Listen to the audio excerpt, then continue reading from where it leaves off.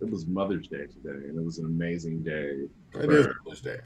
us, me and my brother here, because Dad, he texted us and he's like, "What are y'all doing for Mother's Day?" Like that was a question, so we kind of just waited because we're like, "Nigga, just say the thing." I thought we were gonna go to dinner. I Like thought that we were was gonna go my dinner. plan the whole time. Turns out he's like, "Oh, y'all should cook." Okay. All right. So we're like, cool. That's fine. So he's like, y'all should like, what should we do? So I'm like texting in there. I'm like, yo, me and my brother and my dad got a group chat. So we're like, I was like, yo, what's your favorite dishes? Like seafood, all this other stuff. So we decided on like a seafood pasta. And I was like, obviously Devon should cook that. So he could cook because I'm a terrible cook. You want to know how bad of a cook I am? We went to a restaurant. I won't name this restaurant, but it's a terrible restaurant. It's where it's And they won. it's I where can it's give at. you a hint. You said what? I said it's where it's at. Yeah, it's where it's at. That's the name of it. Where it's at. So they keep winning for macaroni, and I was like, I tried their macaroni, and I was like, I could do better than this, and I'm a terrible cook. So this is when I really found out. Got their baked chicken, and I tried their baked chicken, and I go, this tastes like mine. Wow, this is how bad I really am. So, needless to say, Devon was going to cook this meal. And I'm supposed to make the sides. So I get to my parents' house. This nigga's already making the sides. I was like, I want to thank you, brother. I mean, it was just it was just warming up broccoli. Like it was. Don't do that. No, get your you flowers. Get your flowers. Yeah, know, take your flowers. So thank it, you for that. I made the salad, and that's not easy. I'd make a salad literally every day of my life. That is not easy. That's the skill again, that you though, like. I have always commended you on the speed at which you can cook. Because again, I have never seen anybody else take a steak from frozen to well done in like 10, 15 minutes. Number Like, I one, mean, popped in the microwave, defrosted, out, hot oven, 500 degrees, done. Like, I was like, that yeah. was years ago because I don't make no well done steaks no more. I know, but I'm just saying, when I saw Yeah, it, I was like, dog, like, who who fast tracks a steak? Like, I was like, dog, ain't no way this steak gonna be done. It's I still had no idea. You know what I'm saying? You're 17, 18. I knew I had to get the job done. That's you all did. I had to do. You got the job done. Well I done. got I got the job done. Given that I used to like it well done, my steaks were terrible. They were black and ugly as ever. I stay used them down to my socks. Once again, it's Avery like a very nice guy. Another one with your In My Humble Opinion podcast. We're back. We're back. Oh no, it's them again. It's them boys from In My Humble Opinion. Like I said, I'm Avery like a very nice guy, also known as Avery Zadius. Also here with my brother Jess Devon, ladies and gentlemen, Jess Devon. Nee, that's me. Yep. And Got you Okay. can find me as Avery Zadius on Instagram and all socials. Also, you can find me as Vince McBands. That's BANDZ on Instagram and all socials. And you can find my brother, Just Devon, as Dr. Douglas on Instagram, as Just Devon on Twitter. And you can find both of us at My Humble O and In My Humble Opinion podcast, or really just In My Humble Opinion on YouTube and everything else. We want to thank you guys for, turning us on. If you're riding in your car, if you're, taking that run, if you're taking a walk, if you're working out, whatever you decide to do, thank you for allowing us to entertain you for this time being. And we want to say, if you're a mother, happy Mother's Day. If you're not, Definitely. hey, one day you'll get there. All right, if you want to. That's your decision. That's your decision.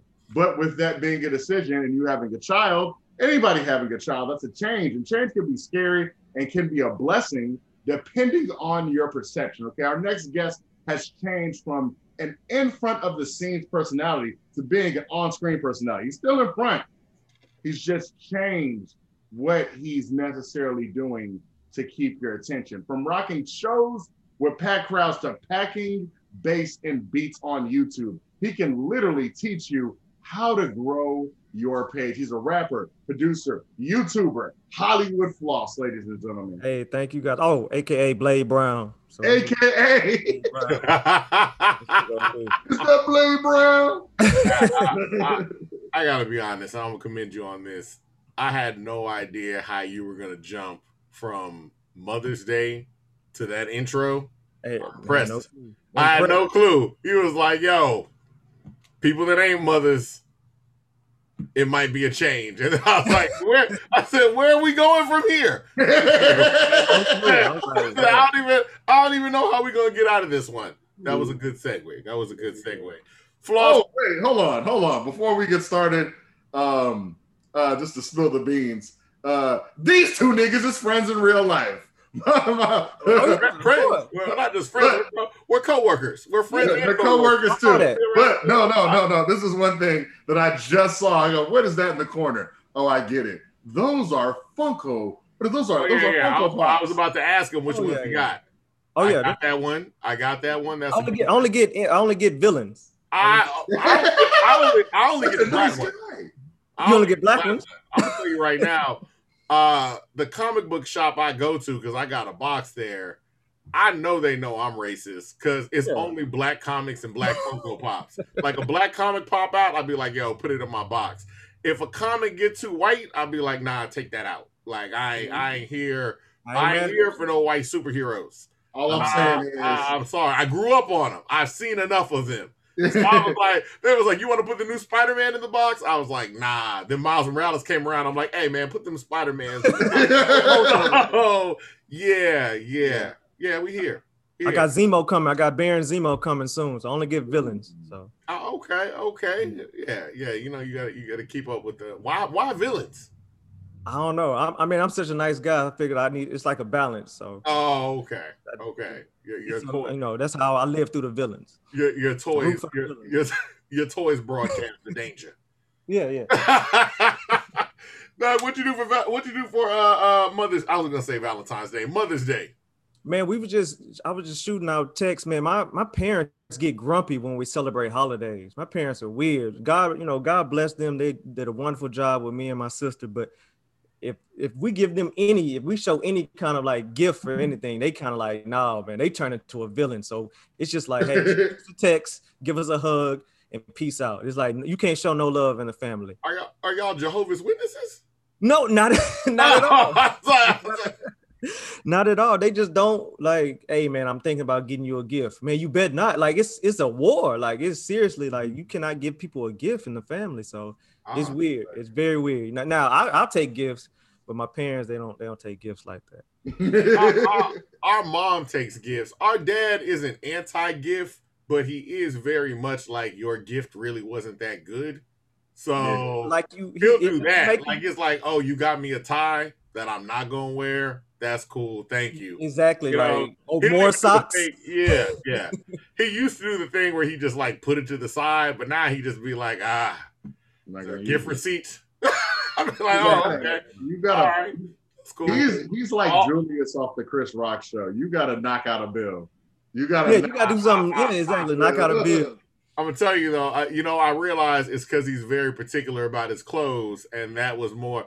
Our dad came downstairs in the crispest, whitest, like short and shirt set. And I tell people this all the time. Like we were at a Juneteenth picnic one time. I think my dad, he's a lawyer, but he was supposed to be like own a laundromat. Like I think that was his calling. Yeah, he missed his calling. He popped out, and this was in the 2000s. I don't know if it was 5, 6, 7, 8. It really don't matter. Just know it was in the 2000s. He went into his car when we got up to the little Juneteenth picnic and popped out a shirt and popped it out of a plastic bag. And I was like, oh, my man bought like a Juneteenth shirt. And it said Juneteenth 1983, like across it. And I was like, my man bought like a throwback Juneteenth shirt? And he was like, no, this is from 1983. But when I tell you it was the white, like it looked like he just bought it. Pristine. I was like, no, I said, I don't know how you did that or why you even kept up with that. But I think you make an excellent laundromat owner. I don't know what you call it. Keep in mind, I was born in 1984. This man has kept up with this shirt since before I was born. He's taking better care of this shirt than he took care of me. That's a joke. No. No. That's just how my parent generation, they built like that. They weird. Yeah. They weird. Yeah, super weird. But I could use some let's not exchange gifts type thing. I kind of like that energy. Like it's like, yo, just stay home. You better not get a gift for Christmas. They're gonna look at you like you stole out of their bank account. Like it's I'm not mad at it. It saves some money. I'm about to say, you get to save money. Maybe they're like, oh, I want to see my son shining. I want my kids to shine. Like, you ain't got to spend that little bread on me. You ain't got to do that. I'm not gonna knock him for that. So, Floss, we had you out here. Like, we have had you on the show before. You've been on here with Hash. You've been on here with Kid the Great. Kid the Great. You know what I'm saying? You made a shift over the last, say, year? I guess 2 to 3 years. Yeah, I guess 2 to 3 years. A year and a half, 2 years, 3 years. You've shifted from rapping over into production. Like, were you always into production before? That's how I started. Like, I was interested in making beats. But I had to be around Kid and the people growing up. You had to do something, and it was a way to hang. All of my cousins rapped. They was all started from the get-go. Me, I was kind of just hesitant. I'm like, man, what my dad gonna think? I love music, but I'm just not good at it like that. So to hang around them, I picked it up. And I always wanted to be behind the scenes. I was never supposed to rap in the first place. You know what? And let's talk about that, because you were kind of, I'm not going to say you were the forefront, but you were definitely one of the more social outgoing members of THEM. People knew you. Right. People know you in Hollywood Floss. So, exactly. But you never really wanted to be the rapper. How did that even happen? It was just, once again, to hang around them. They was like, hey, man, you got to do something. And then when you hang around people, you start to, it rubs off on you. It looked like fun. I was just doing it to hang around my older cousins. I never wanted to do it. It was just, okay, well, you're going to do something. Oh, well, let's see how you sound on the mic. And then it goes from there to, okay, let me show you how to write. And then it goes from, okay, do it on your own. So it was just a way to hang around my older cousins. I was always the pipsqueak, little Floss, little Bruce. I was just the pipsqueak. So it was like, hey, man, you're going to do something. You got to do something. So that's how it started. So you got no plans on getting back. Did you retire for real, or did you retire like Jay-Z? I'm not gonna say I retired. I'm just not doing it. It's always if Jay-Z calls, hey man, I think you should be rapping again. You got to pick up the microphone. Oh yeah, okay. So you're not. It's the passion is with producing and helping people behind the scenes. So if Kid was like, I'm about to put out an album, but I want you to be on it, you would say, first I'm going to ask, are you really going to put it out? And then secondly, I'm going to ask, where's all the other verses that never got put out? Then all right, I'll make something new. Yeah. Okay. So you make this transition into just straight production. I guess what made you decide, like, all right, you know what I want to do? And it's not just production. I mean, you made a channel where you're actually teaching people how to produce. So initially, what just said, you know what, I want to do production. That's pretty much all I want to do right now. The first thing when they were first signed to a local label, all my cousins, we couldn't get, like, there was them and then there was like 4 other acts, but they were treated the worst on the label. Not necessarily just bad, but just always, we couldn't get to the studio, we couldn't get to production done. It was always, we was on the back end. And then so I was like, man, you know what? I'm gonna just get a laptop and I'm gonna learn how to record myself and I'm gonna record y'all. And then it went from, okay, let me see how I can make beats. And this was like 2006, but I never took it serious. So this time around, I learned from Hash or Jedi Master, I learned from other people. I took it serious this time, but I always knew how to do it. I just wasn't taking it serious because the rapping was in the forefront. So it was just like, man, I can always get beats from Chris Rockaway, from Jedi, but I only started to learn how to engineer and make beats because I saw that my cousins were on the back end. So I was like, well, let me help us out and get our own equipment. So that's kind of the gap that it fills in from rapping to production. And then when you just start, I mean, your goal almost instantly when you started posting and making the channel was it's like you're also teaching how to create beats Right. and teaching all these intricacies on YouTube. What made you lean towards that direction? It was like, okay, I was posting a beat a day, and we'll get into this later on how you want to grow your YouTube, but you can't just you have to be consistent. So I was posting a beat a day, but a beat is only 3 minutes. And for YouTube, if you don't know, you need 1,000 subscribers and 4,000 watch hours. The 1,000 subscribers is not hard. If you're networking, you're on social media, hey, you follow me, I'll follow you. It's not hard. But the 4,000 watch hours, that's what's hard. And if get 20 people to listen to your beat, they're only going to listen to it for like 20 seconds. So you're never going to reach your watch hours. So I said, well, you know what? Let me take them behind the scenes. Everybody likes behind the scenes footage. So let me show you behind the scenes to show you how we make a track, or how you can make a Tyga type of track, how you can make a Griselda type of track. And that is what people are interested in. So I took it, okay, I'm going to show you how to make a track. Now I'm going to break down how you can make a track, even if you don't have any music theory. So it's always steps to how you do it. And when you're on YouTube, the goal of YouTube is to stay on YouTube. They don't want you to go to Twitter. They don't want you to go to a website. They want everybody on YouTube because that's how they get that's how they get their money. So a behind the scenes footage, 8 to 10 minutes, someone will look at that instead of 20 seconds, they'll look at that for like 3 to 4 minutes. And that's how your watch time starts to grow. But we'll talk about watch time as we go on. But that's exactly how you want to go from just posting your music to actually teaching you how to make music. And then the other thing too about that too is like, is it solely on YouTube? Because there are beat at like what is BeatStars? BeatStars is a website, a selling marketplace for producers and rappers. So it takes out the middleman, and the rappers can go straight to the website and pick a beat. So they can type in, oh, I want a Adele type of beat, and there's someone on there who specializes in just Adele type beats. So it basically is great if you have like 11 tracks and you need one more track, and you're like, man, I need like a sad emotional track. You can go to BeatStars, type in sad emotional, and see all the sad emotional beats, and then put that on your album. And it's also where Lil Nas X got Old Town Country Road. He got it from BeatStars. Oh, really? Yeah, he bought it for $30 just a lease. And when it picked up traction, he had to go back and negotiate a contract to get the full exclusive. He got it from BeatStars. So when you talk about like, and like you said, it was just a lease. Like, talk about that. So you can lease out beats, you can buy beats outright. This is all on BeatStars. What's the big difference between the two? Okay, so a lease, if we all decide to, let's say we all start beefing with each other, we all ops, we all just hate each other.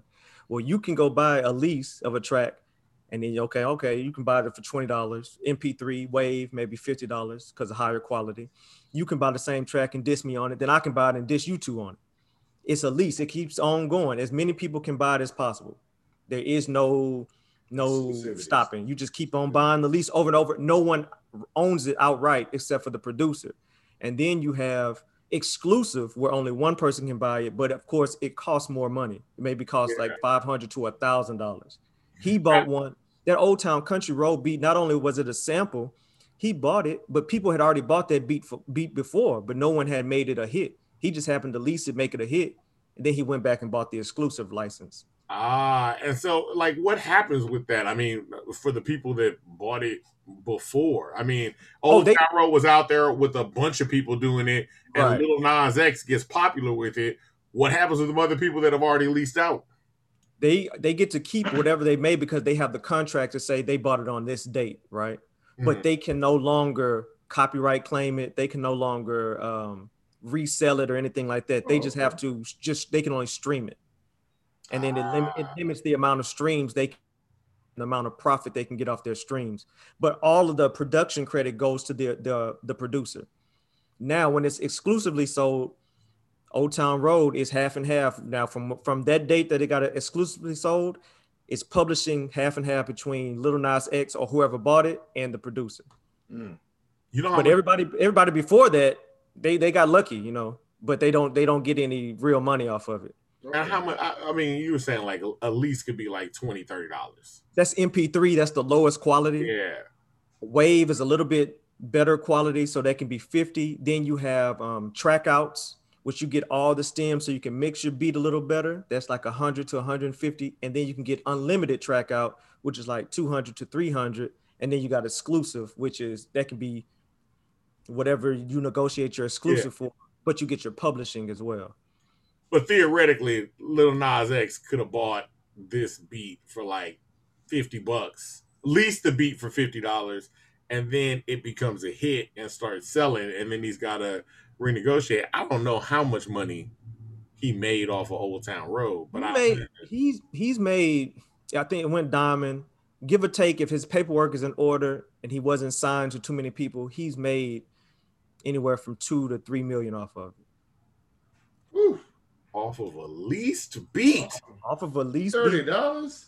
Off of $30, but he had to go back. See, when he went to go buy it again, he had to pay up because he had to renegotiate. He didn't believe in himself. So he had to go break off the producer maybe $10,000. Where if he would have just brought it up front, it might have been $500. Yeah, and the producer got back in publishing. So the producer might have made $1 million, and he might have made $2 to $3 million, or the label. Still. It all started from $30. $30. So you ain't got to go out to the club every night. Take your $30, invest in yourself, and buy a beat from Hollywood Floss. And make some Christian shoes. Don't make no anarchy shoes. Don't make no Christian shoes or something. He out here wilding, but it's all good. Hey man, the wild part about that is he'd have been fine if they wasn't Nikes. Exactly. Like, that was what like Nike was like. Oh wait a minute now. What are we doing? I say what? We can't have you make Satan shoes. Now, you know, these enslaved children that have our shoes made. We're not going to talk about that. I don't even feel like everybody's mad at the Satan shoes though. I don't even feel like it was like you can't make Satan shoes. It's like you can't make Satan shoes without telling us first. Like, if we had been here at the ground floor, like, why didn't you tell us you was doing this video and everything? We'd have been cool. Cause you snuck behind our back. Yeah. That's pretty much all it is. That was a wild video. That was a lot going on. And the videos are wild nowadays. I saw the baby been in some wild. Now, everybody's in some wild. I don't know what it is. It's like the people that used to do pen and pixel covers for No Limit. No Limit, yeah. Have moved into the video world, and they're like, yo, we can do anything. Like you really can, because you're trying to get attention. You know, that Throw Baby video is wild. That's just a wild video. Because I was like, dog, he's skiing down this. Like, I was like, dog, are y'all really? What's he skiing on? Exactly. Nobody's skiing on Throw Baby. You know what I'm saying? I'm like, dog. I'm like, this really? Okay. But you got to understand, like the thumbnail. That's a big part of YouTube as well. The thumbnail is what grabs people in, and a lot of people go viral just off the thumbnail. Like you see somebody, oh, he's sniffing crack, or oh, he's skiing down something, just by the picture and the thumbnail. Let me watch. And YouTube's algorithm is set up where if people click on it, you're going to get suggested. The more people click on your videos, you get suggested to other people. It's a wild algorithm, and it works for them, and that's how people go viral. And that's also why we want it, because if you go to your page and you scroll all the way back down to the bottom video, it'd be like there are videos from like 7 years ago. There are videos from 7 years ago where you were still rapping, so it's like, oh, you got old videos. Then like 2 years ago, there will be like this style beat, and it might have 11 views, or it might have 100 views or something like that. And then gradually, as you get up to today, you got videos with 2,000 views, 300 views, 3,000 views, 4,000 views, 500 views. Like, it's just varying. So when you were going about, before we even get into that, what was the first beat that you put up that you were like, oh, this actually got some kind of reaction? A Slim Thug, Sauce Walker type of beat. Okay. That was the first one that was like, maybe I should take this serious. It was a Slim Thug, Sauce Walker. It was around the time Too Legit to Quit came out. Too Legit to Quit It, where Sauce Walker came out. So I made a beat like that. So this might have been 16, 17, but I wasn't taking it serious. And then 2 years, or in 2019, when I started taking it serious, I was like, dang, this beat, I didn't even I had stopped, looking at it. This beat had like 4,000 views. I'm like, well, how did it have so many views? So let me try to duplicate that again. Of course, when you try to duplicate it, it doesn't work unless you're consistent. So now everyone's moved on from Sauce Walker type of beats to the Baby type of beats or Gunna type of beats, whatever is new at the time. Yeah. Now, what 4,000 is that seeing that 4,000, is that what made you start to take making beats online more serious? 100%, because I didn't know it was that many views. When I logged back in and saw that, I had forgot about that. When I logged back in and saw that, I was like, oh shit, okay, the beat was trash anyway, so I could do this again. I could do this again. I could duplicate this. Because at a certain point, you just said like, yo, I am going to post a beat every day. Every day I'm gonna make a beat and post it, whether it's trash or I feel good about it, every day. And the science behind that is, I sold a beat last night, and it's no way this beat should have sold. I'm gonna be honest with you. I'm gonna be honest with you guys, man. Ain't no way this beat should have sold to anybody that's sane. No way this beat should have sold. And it was somebody from, shout out to Idaho, because somebody in Idaho bought this beat. So I don't know if they rapping like Tech Nine on this beat, or I don't know what they're gonna do with this beat. It could be. You never know. Whatever. I'm not mad. Shout out to you. But I noticed that the beats that you think are not gonna sell, or the beats that you think are incredible, nobody likes. Let me get close. Nobody likes. I understand. That and the beats that you think are horrible, they sell like hotcakes. And I don't know what it is about it. I can't figure it out. And if you can't figure it out, you're Pharrell or Dr. Dre, because nobody else can figure this out. Or your Swiss Beats. Don't do Swiss like that. I am gonna do Swiss Beats like that, because I'm telling. I have gone back. DMX, rest in peace. He passed away. I'm going back. I'm listening. I've been listening to so much old DMX that Spotify and Apple Music and YouTube are suggesting a lot of them Rough Riders compilations. And remember the World War song? Like World War III. Yeah. Dog. That's classic though. Tugboats. Done. I'm saying right now, you weren't the first one that said they was gonna make a beat every day and put it out whether it was trash or not. Swiss said, "Hey, dog, I don't care what y'all say. The beats a party up. Put Scarface on it. I don't care. Like somebody gonna listen to it." All I'm saying is the beats a party up though. I've always been like, what was that? There's a few studio sessions I wish I could fight everybody in. How do you get DMX on Party Up? How did that's what I want to know. Like, no, I know exactly how. Because I've seen too many documentaries. I've seen too many documentary videos. Right. I mean, we know. It is my pure and honest belief that it's like it's something about Pharrell, Swiss Beats, and honestly RZA. Timbaland too. Yeah. And Timbaland, if they play music in front of you, they believe in it so much that you start to believe in it too. Like, I'm like, if you're sitting there and you're like, I don't know. And like Pharrell, I'll give Pharrell a pass. Like, I give the Neptunes a pass because they have created so many weird beats that have been being good. Right. Like, like the first time you play Grinding, of course, people gonna like that. Like, people like Grinding, but it's an odd beat. There are some beats that they have put out where you're like, are you sure? But Pharrell was dancing like, oh, he's bobbing. Right. I know Swiss be dancing his ass off anytime he plays music for everybody. And you know what? It's the big speakers. The big speakers make everything sound good. Everything. Yeah, like Money Cash Homes, I'd have been like, get the whose man's chance is this for bringing us in here? I'm positive when DMX heard "Party Up" on the radio the first time, I think he flicked it off because he didn't know it was him. I was like, "Oh, what is that?" He goes, "That's you, dog." He's like, "Oh, what? We rapped on this." Biggest hit of his career. Yeah. DMX, double platinum in 1 year off of 2 albums. Yeah. It's DMX. Biggest album on biggest song of his career on the album that showed the decline. And I'm saying yo. Because you never know what people are going to gravitate to. And that goes back to my point. Like I'm telling you, I'm you guys know me behind the scenes. You know, I'm honest about, you know, myself or my abilities or whatever. No, I shouldn't have sold that beat last night. But dude, he paid for it. Then he got like a mid-tier level. He didn't just get the MP3. He bought like a mid-tier. He wants some of the rights to it and all of this. So I'm like, okay, but whatever. And the mind state you have to have is you have to be confident, of course, and then you have to do it every day, or at least every other day, to make a dent in, you know, your profession.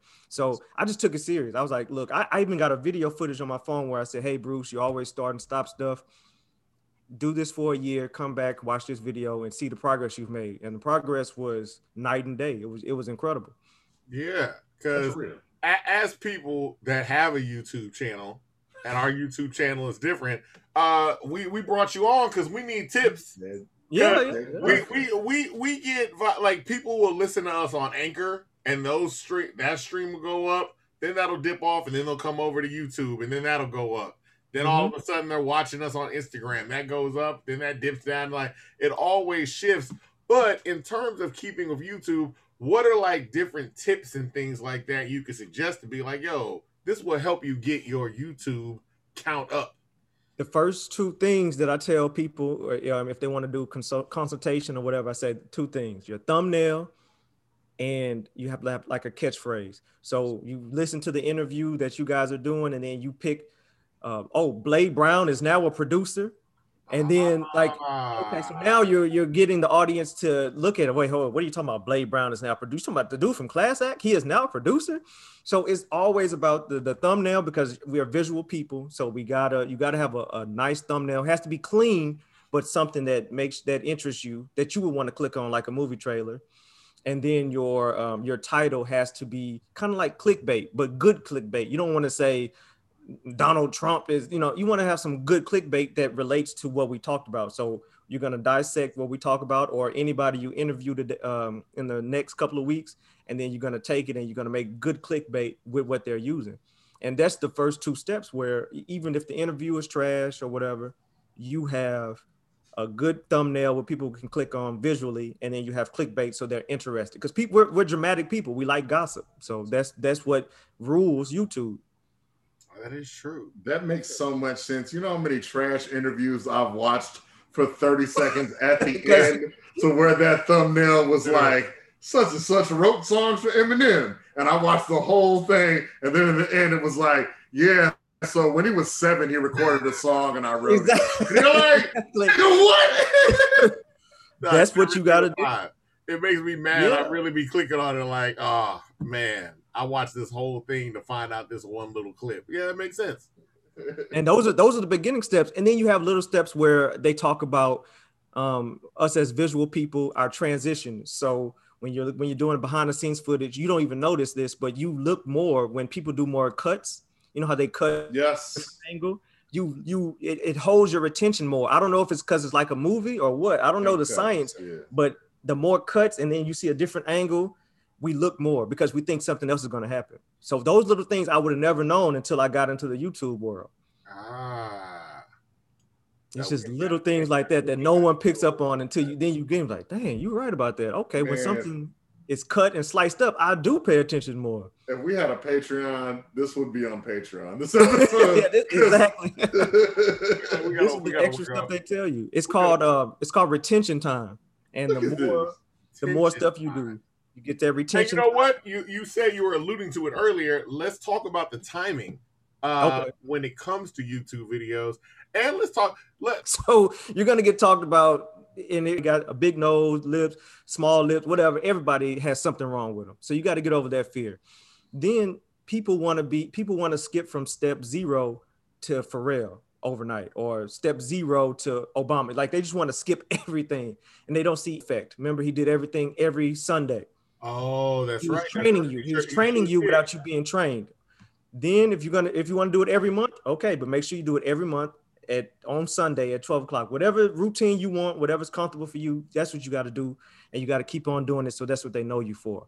Now, when it comes to YouTube, they want people to stay on YouTube. So the longer your video, the better.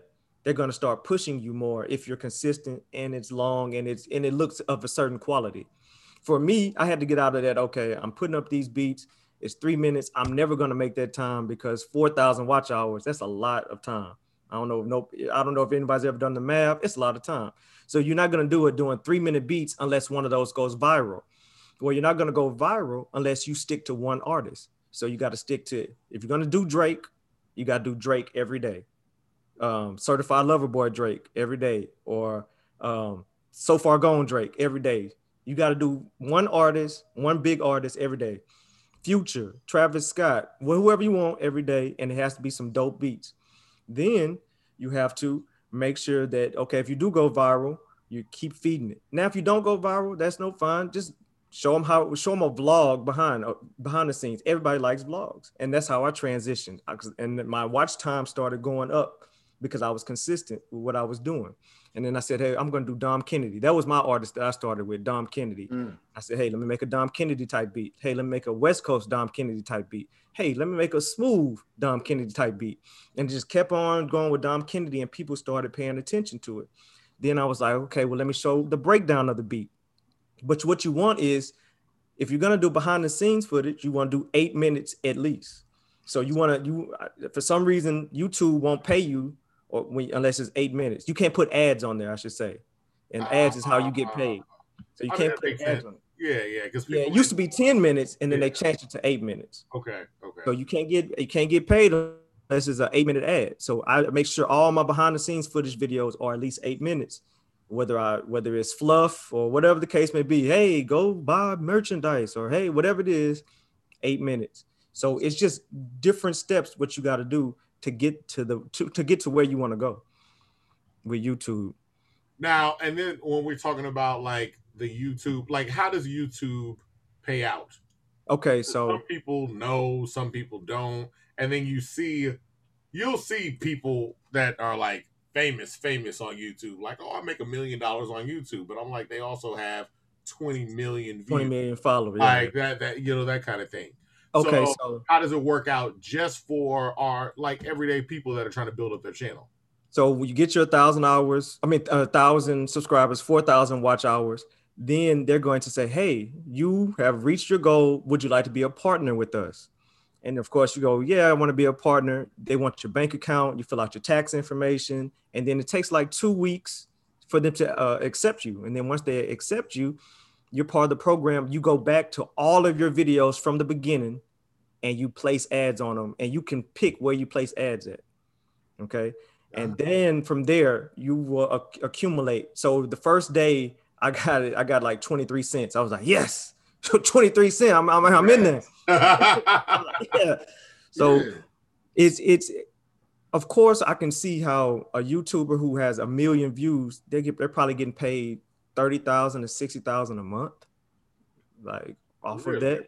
Okay. I mean, I can see it because I mean, I'm nowhere near that, and I make some good income off of it, and I'm just starting to get monetized. So with that, I'm like, man, this could be something. You just have to keep on feeding it content. Content is king with YouTube. The more you put out, the more you're gonna get back, because it's a big search engine. That's all YouTube is a search engine. So we go there. If I don't know how to fix a washer and dryer, I'm gonna go to YouTube before I even call the manufacturer.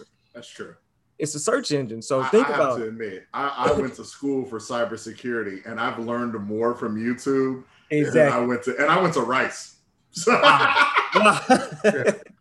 See, and when you start putting it, you're like, man, that does make sense. So with you guys have an hour show. people, your watch time is going to be through the roof. People are going to watch it for like 15 minutes. So you're gonna get your hours faster when it starts snowballing, faster than someone who started for 2 years. You'll be able to do yours in 6 to 8 months once you guys get fully serious and fully aware. Not that you're not already serious, but you know what I mean? When it starts rolling, you guys gonna it's gonna be like that. And then when the money comes in, it's gonna be even more money because people are staying on your channel longer because you have an hour each week to show them. Plus they're watching 15 to 30 minutes of an hour, where with someone like me or someone else that just does beats, they're only doing 30 seconds or 3 minutes. YouTube pays out every 21st of the month. So you only get paid once a month for all 30 days. And if the threshold is $100. So if you get $100, they're going to pay you that $100 on the 21st. You don't get that $100, it's going to roll over until you get that $100. Okay. So I'm not speaking on Donnie. I mean, I went to high school with Donnie Houston, but I see that he has maybe like 20,000 subscribers and he has people like zero, and he has an hour-long show. I'm assuming he has his monetization. I'm assuming he's collecting $300 or $100 days. Got like 3,000 on average. He has 3,000 views on average. Yeah. So his 3,000 views a day times they're probably sitting there for 15 to 20 minutes. Ads can run. Some good money. Yeah. That's not bad. Money. That's not bad. And is that why you also, because I said I noticed also in your tutorials, it's not just, hey, YNF Lucci type beat. It's also, let me show you how to use this output, or let me show you how to use this particular program. Like, how do you pick your programs? Are these people reaching out to you? Is your goal to get these companies to reach out to you in terms of picking out programs and things like that? Or, are you just like, yo, this is just what I use? No, I mean, all of the above. So when you're starting off, no one cares. I mean, your channel is 200 people. No one cares, but it's something about getting monetized. And then all of a sudden people care. It's a weird, or the rich get richer, right? So I've had it where these are products that I use and I swear by them. And then I've had companies, not anybody big, but small companies reach out and say, hey, we love the video. And I'm like, you do? I just was just rambling on. Like, this is, you do? Yeah, we really do. We want to sponsor you. We'll give you the product for free. We'll give you a license to use it for a year. And we just want you to talk about it, good or bad. Now, in some contracts, you can't talk bad about the person. They say, hey, we'll give it to you free, but you can't talk bad. You just got to find all the good points. I've had that happen. Really? Yeah. It's like, they say, hey, we'll let you use our product for free, but you can't talk bad about us. And those are kind of weird because, like, man, I want to be true to my audience. But then this product is like $700. Let me go on home. Let me, Let's with the positives.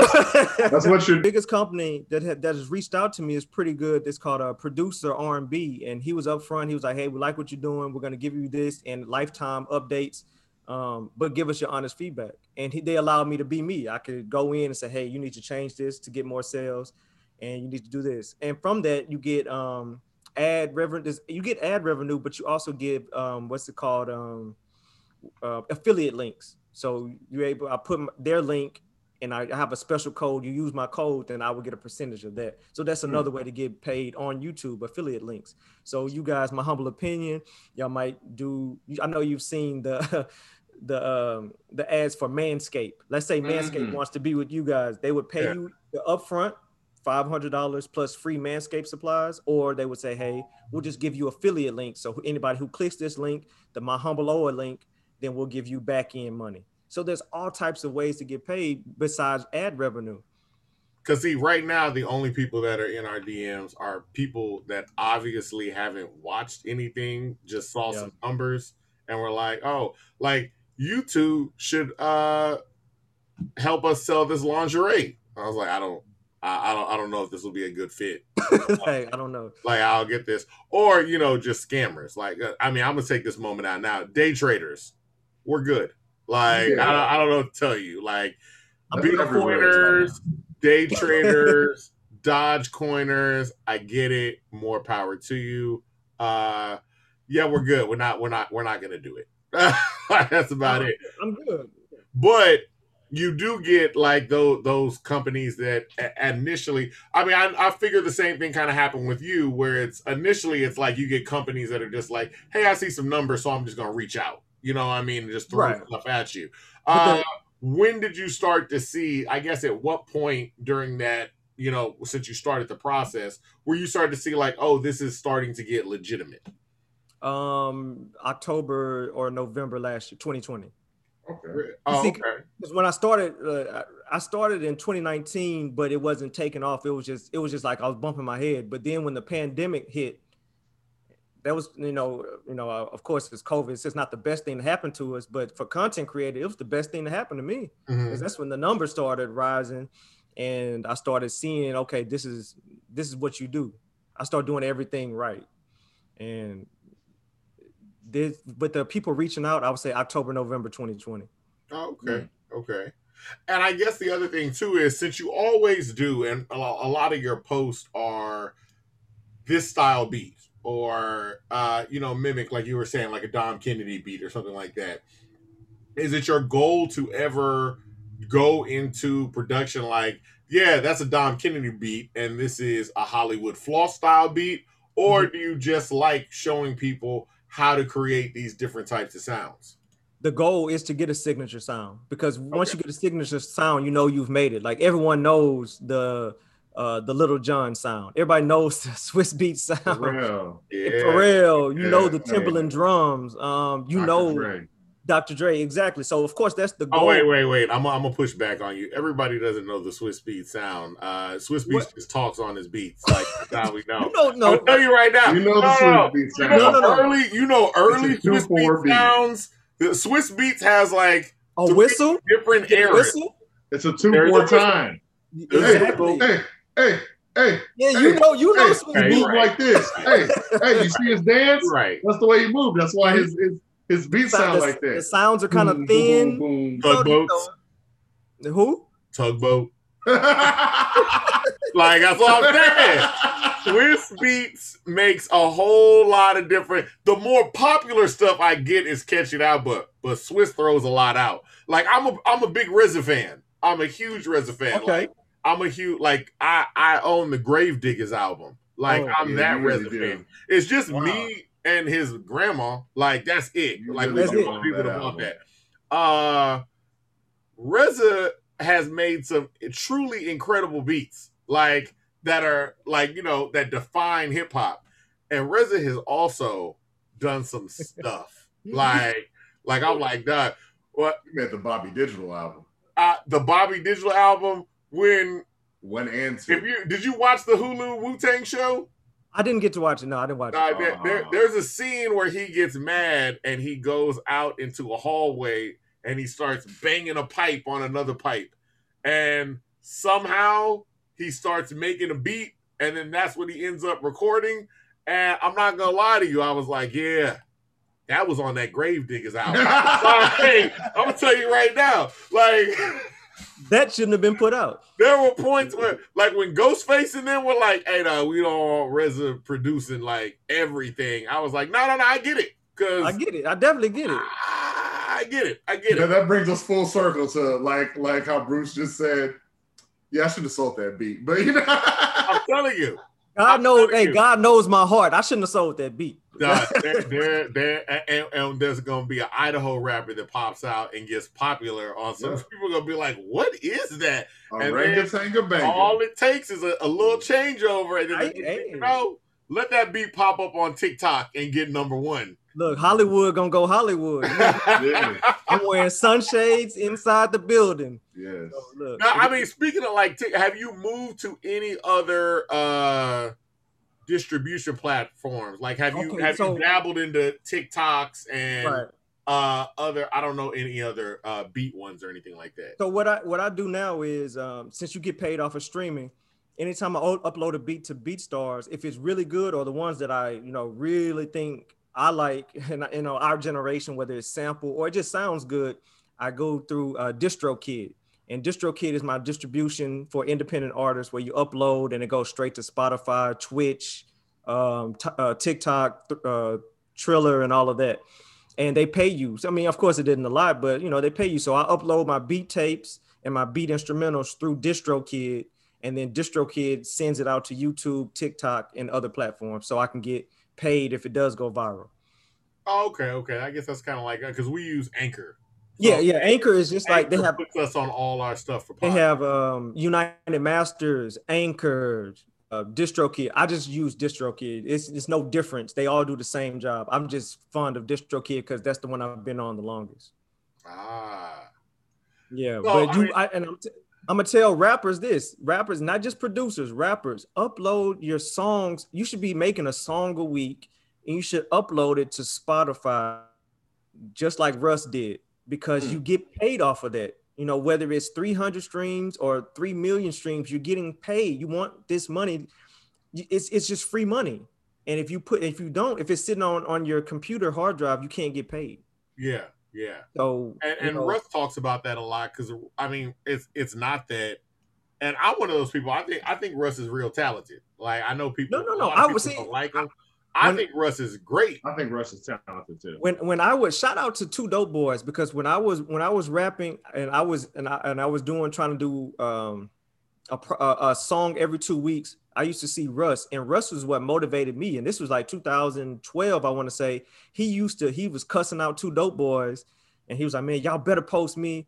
And he was using that tactic, and then he showed and proved. So I was there. I would say I'm on neck and neck with Russ. He would post something that would motivate me to post something to get on Two Dope Boys. He just outworked me and everybody else, and he got there. But shout out to Russ. I was there from the beginning. He's not an industry plant. I remember seeing him on Two Dope Boys when I was on Two Dope Boys a long time ago.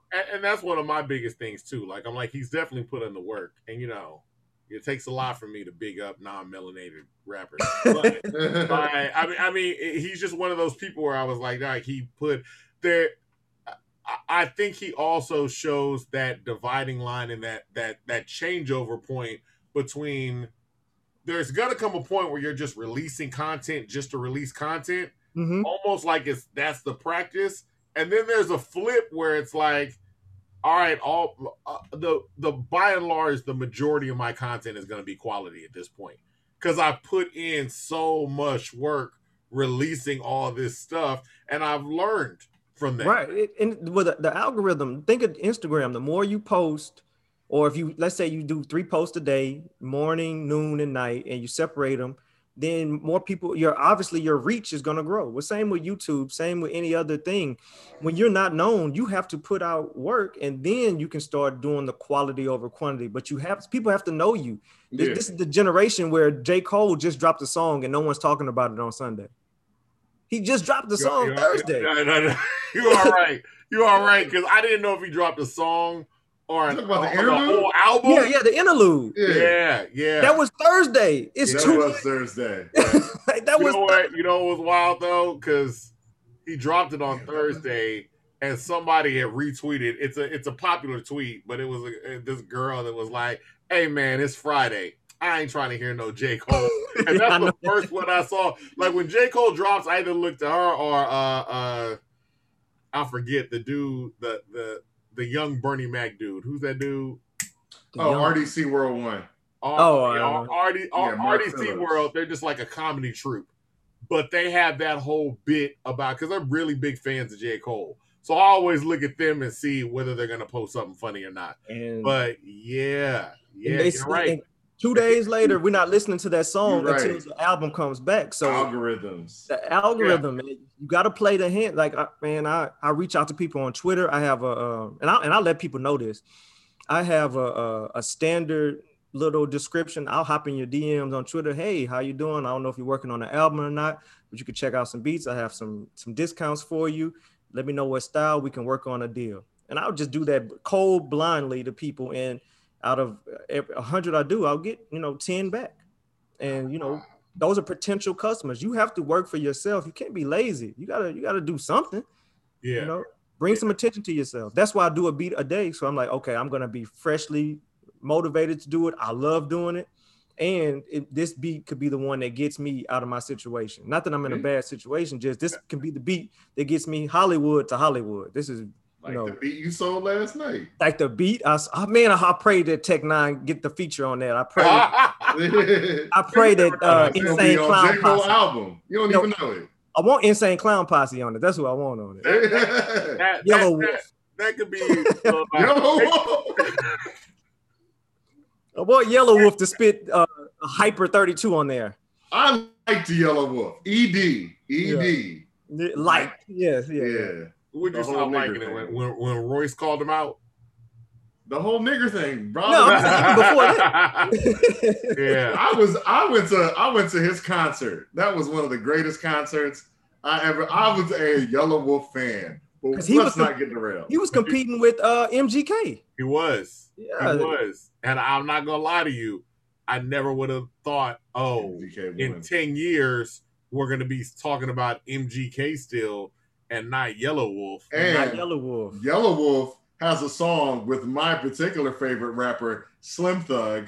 I run the streets all night and day. Produced by Jim Johnson. Yep. Yes. Now, granted, they didn't make that song together. Yellow Wolf was nobody, and he was with Jim Johnson. But still, going back to what we talked about, we're producing. You see, a producer has an unknown person on there, and boom, it becomes a hit. Damn, a hit. That's the whole message that I want to get out. Like I talk to kids, and they say, "Man, I want to rap." I say, "Are you putting out a song every day?" Well, okay, you're in a school with thousands of kids. Mm-hmm. You can't get any better than that, and you have the fan base. Put out a song at least a day, or every day, or a week. That's how you get better, and that's how you get that viral moment. That's good. And that's the other thing, helping, talking to younger people too, where you talk about things like your follower count and your fan base is built in early on. It's kind of like our cousin used to tell us, like when you're younger, everybody's your friend. When you are in elementary, middle school, and high school, you can amass a lot of friends very quickly. College too. Once you get out of that, trying to connect to people starts to become increasingly difficult. Because I'm gonna tell you right now, and it happens to us. Dudes ask to follow me on, like, "Hey man, what's your Instagram?" I'm like, who are you? Like, like, leave me alone. I'm 40. Like, that kind of thing. Like, that's literally what I be thinking in my head. Like, what are we in 8th grade? And we're supposed to be doing this. But when you're younger, it's like, man, there are kids of 40,000. Everybody follow everybody. Everybody. Yeah. And that's when you drop a song, everybody gonna share it. Even if it's bad, they gonna share it. Like, man, look at this fool. Well, they don't know that you're getting paid behind the scenes because you running up my streams. I don't care if you talk about me. But the kids these days, they're kind of, they don't have that exterior skin where they can take someone saying it's not good. But they should be enjoying that because things go viral like that in 2021. So you get one of those viral. Look at the song with the Mariah Carey song, the Shake It Off song. Oh yeah, that went viral overnight. Like, is she about to sue the hell out of them? Yeah, she gonna sue him. But the song is fire. I'm not gonna lie. The song is fire though. So it was fire. I'm not gonna lie. I was like, yeah, this is kind of hot. Yeah. And that's the type of thing that you need. And that's why I every day, good or bad, I'm posting on my BeatStars account, on my Track Train account. I got to get better on my Instagram, but on my YouTube and my BeatStars, I'm posting every day. I'm giving out also another thing. You want to reach out to other creators. You might, as a podcast yourself, you might want to go to another podcast and say, hey, we like your podcast. We should do a dual podcast. Never know what happens. And I do that all the time. People ask for collabs with me. Hey, you have any loops?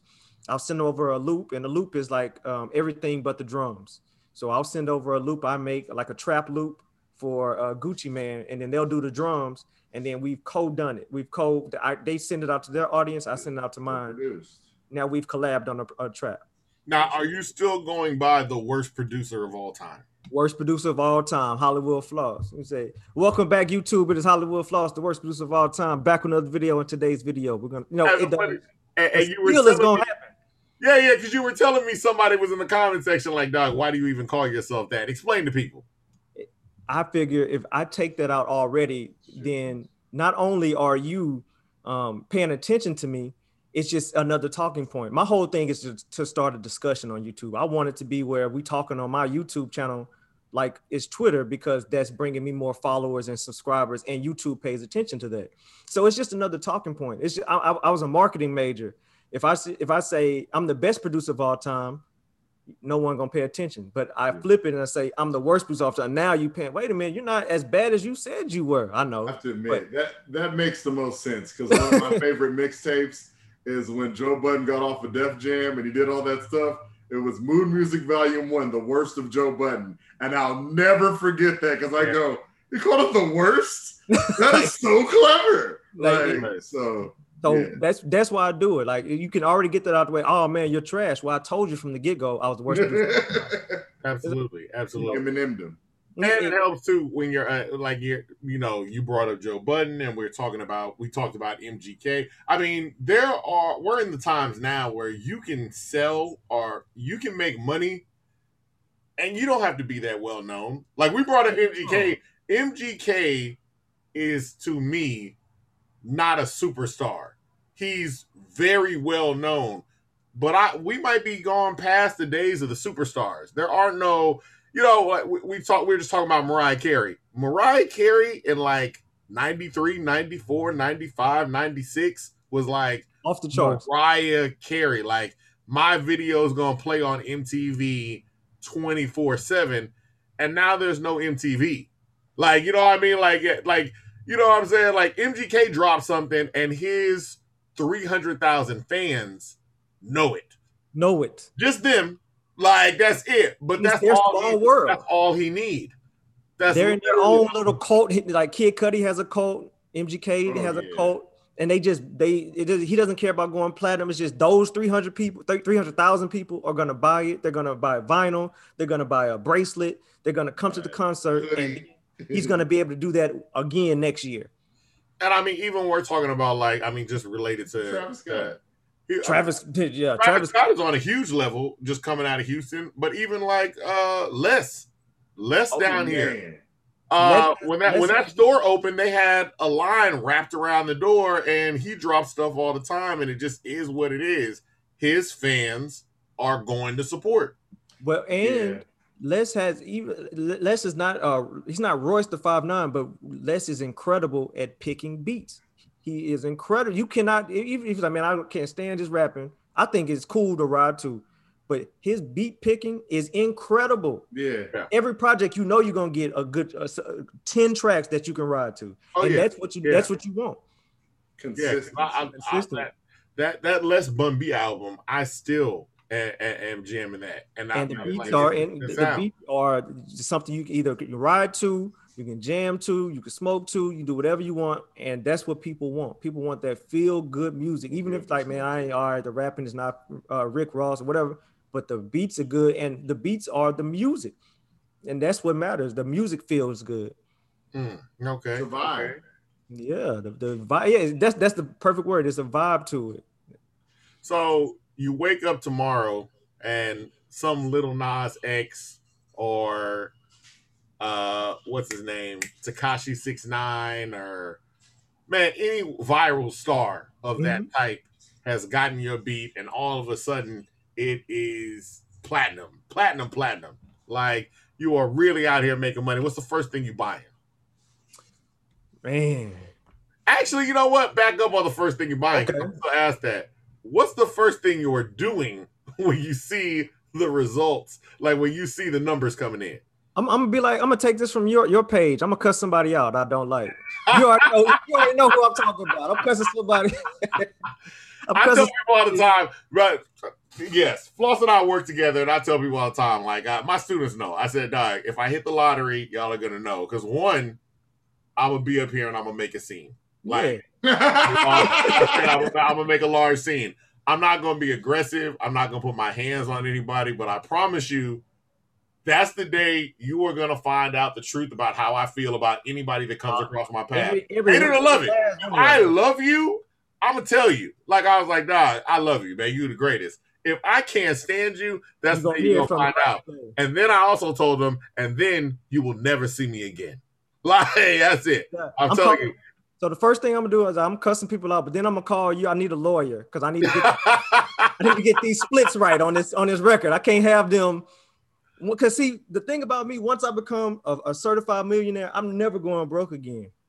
Yeah. I promise you that. I can't. I didn't see too many stories from Hammer to Tyson. I didn't see shit. I can't be on that Summer Jam screen, man. I can't do it, man. And the record industry, Toyota Center screen, no sir. And the record industry is already built to not pay.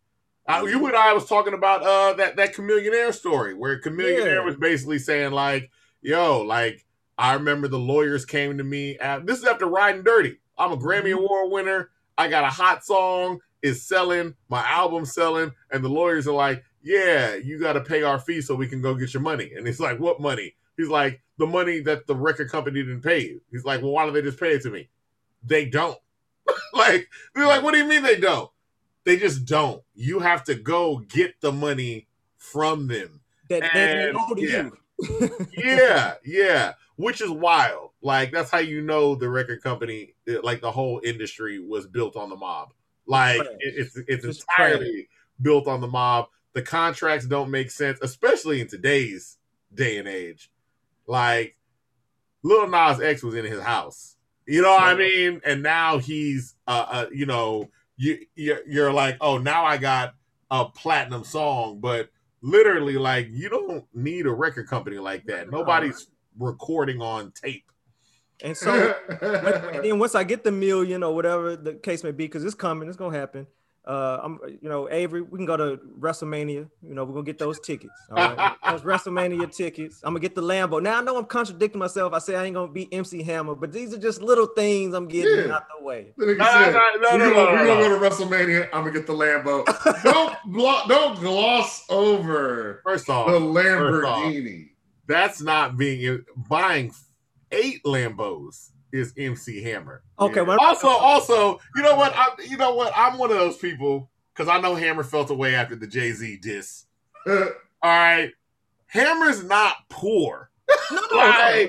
Hammer is actually really, really, really, really rich. So I just feel like if I was Hammer, I would still be flossing. He's just not famous. Like, he's famous too. No, he's just like, you know what it is. There's public eye famous. Like, it's just like from speaking to people, like we talk about. There's what people say and there's what they do. Right. When I pay attention to how people look at things, they'll be like when Diddy wasn't just during the Bad Boy era, when it ended, and Diddy wasn't just out here, people was like, Diddy fell off. Like, he must be broke. And I was like, this nigga has more money than like God. Like, what are we talking about? What are we talking about? He sat down. MC Hammer is like, that's what I mean by like famous. It's just like, he's not like where Jay-Z goes somewhere and they're like, oh my God, you're Jay-Z. I think there are still some parts of the world that MC Hammer could be like, I'm taking this one by myself, guys. Exactly. I'm good. Absolutely. And that's all I need. I don't even want that. I just want currency money. Yeah. That's all I want. Yeah, currency is my blueprint for literally everything. He dresses. We talk about this all the time with currency being consistent. Hey, I might be at 3 million this year. I might be at 1 million this year, but I'm just gonna still get my money. Yeah. And that's pretty much the goal for everything. And I can still walk through the mall and people be like, I would rather be a famous person where people go, is that Devon? Like, I would rather that. Like, they're like, I don't know if that's Devon or if that's like a small shack. Like, I'm not exactly sure. See, that's somebody famous. Like something like that along those lines, as opposed to an out of this world superstar where you got to send people to go fame. Yeah, I don't need that Jay-Z level. Yeah, that's crazy. Jay-Z and Beyonce fame where people are like, or brunch with Jay-Z. I don't know. Yeah. I don't need that level. No. People be like, they're so amazing, and I'm like, what is it? I go, I got in trouble with the Beehive on Twitter one day because they were like, why would he cheat on Beyonce? I go, she's a human. She probably gets annoying. And people would go, the Beehive murdered me. I did not know it was a real thing. I watched. I was like, oh no! I was like, oh But that's no! the thing. You the price of fame to where people are like, this person has to be this all the time. I'm like, nigga, I am sure there are days where he is like, oh my God, if this bitch won't shut the fuck up. But he's like, yo. Of course. Of course. I don't know what y'all talking about. I'm pretty sure there's no day ever in life. Y'all get on the Beehive side, y'all, on the bad side of the Beehive and go on. I saw a documentary. Those people are crazy. Like the people they grabbed on the Beehive, I was like, dang, they are all in middle school and high school and early college and have nothing but time on their hands. Like, and if they're older than that, they are really crazy. Like if you are 40 and you were like, I don't mind you being a fan, but if you're on the internet attacking people at the big age of 40, I don't want to meet you ever. Like, they killed Carrie Hilson's career. Ever. Yeah. She was done. Dang, I don't know why she shouldn't have said something. She should have left it alone. Sometimes you just gotta be quiet. But she wasn't Ja Rule though. Like, you know how Ja Rule was falling off and 50 just toppled him over? Carrie Hilson was a team. They literally pulled her down. Like, you know how mummies reach out of the ground. Exactly. Come get you. I was like, she had the song. She had Kanye West and Neo on one song. Knock you out. And that's a good song. That's a good song. That's a really good song. Yes. And they was get out. They knocked her down. The good thing about it is, if she starts a YouTube tomorrow talking about this, she would blow up again. She would be full circle, Bruce. Because sometimes, Carrie Hilson should start a YouTube. She probably shouldn't, because every once in a while, one of her thoughts gets viral on Twitter, and I'd be like, duh. What'd she say? What was it? The 5G? Oh, she was a big 5G proponent. Hey man, this is a complete side note. What happened to them? What, the 5G towers? No. What happened to the 5G conspiracy theorists? I mean, it's still out there. They just disappeared. No. This is the thing about, we're going to go too far. This is the thing about conspiracies, though. Are they still out there? No, it's still out there, but this is the thing. Like, remember the gay frog thing? And then they were like, no, it changes the sex of the frogs. It's still out there. It's just like, it stops hitting people as much, but like a lot of times that's when you find out. I'm sorry. The gay frog thing? Yeah. You ain't heard about that one? No.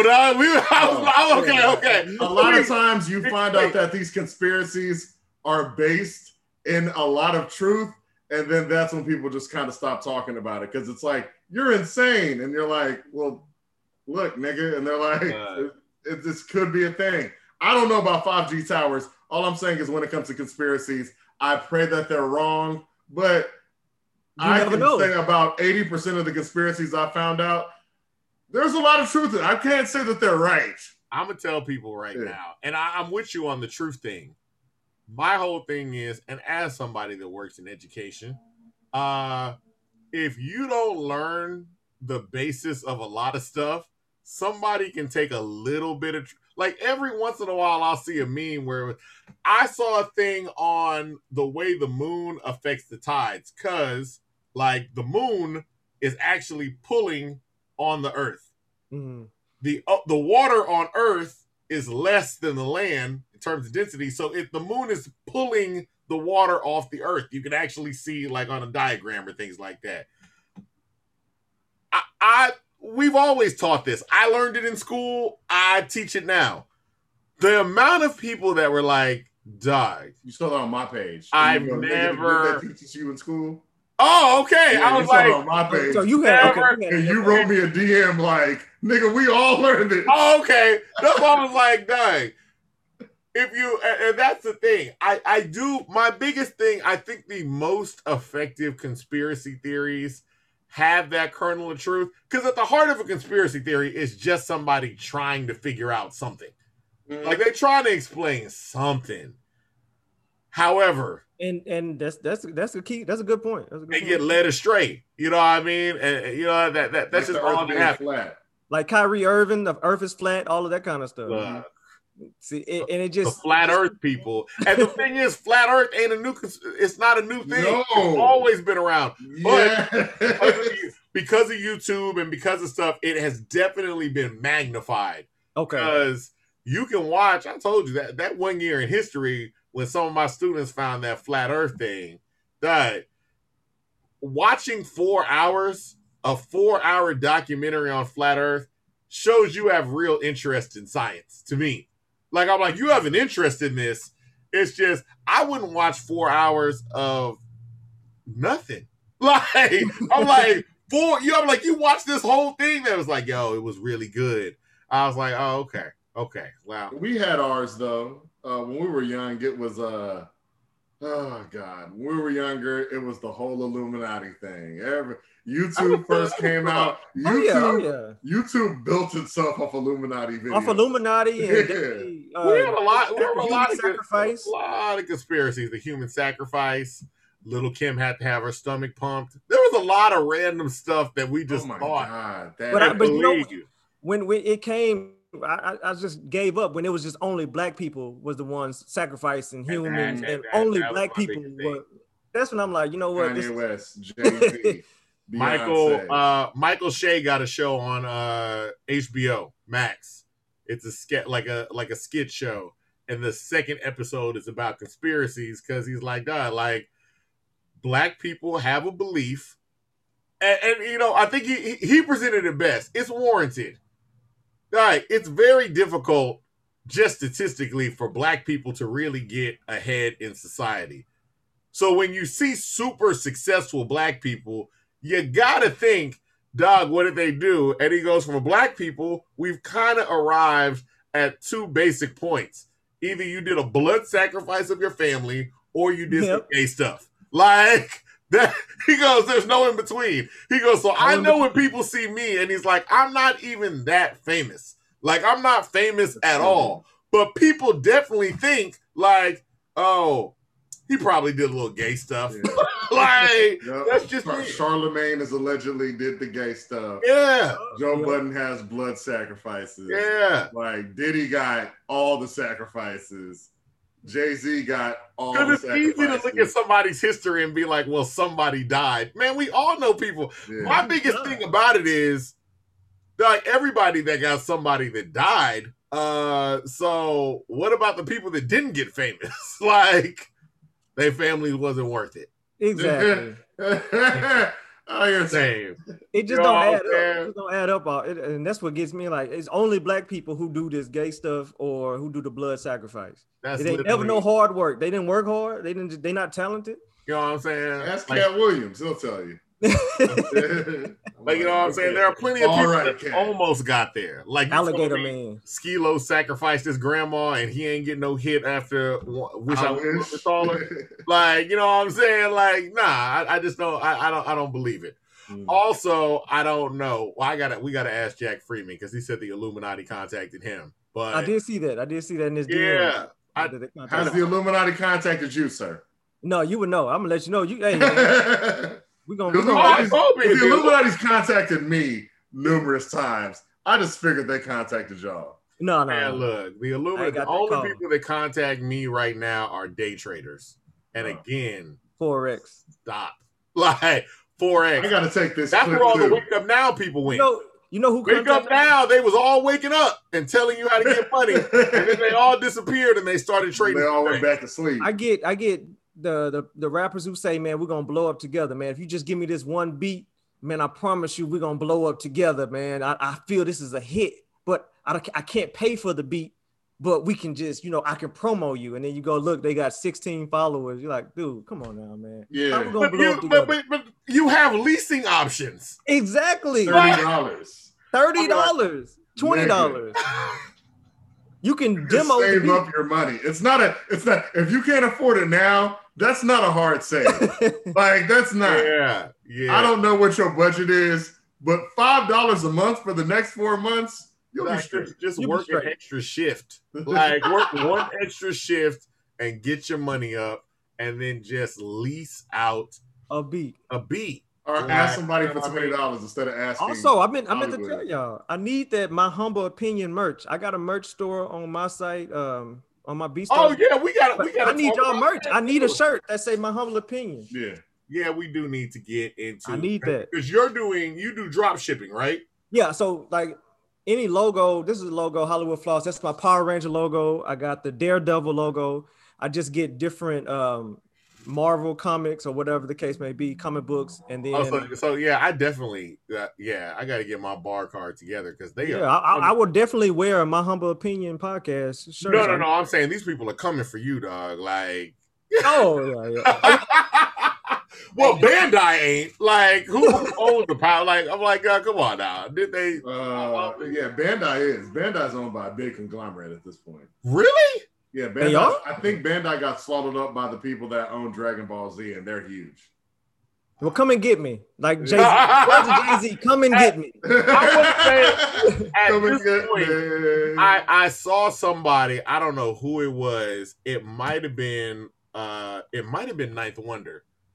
I don't know who said it. It was a pretty well known producer that was like, "Hey man, sample whatever and let them sue you." Like, No. I will say this though. I did a Houston Astros logo, and it was Hollywood Floss. They came and got me the next day. They said,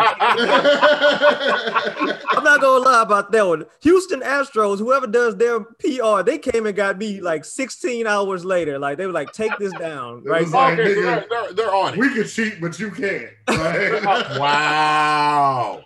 They came and got me literally 16 hours later. I had sold one hat, and they said, "Take this down."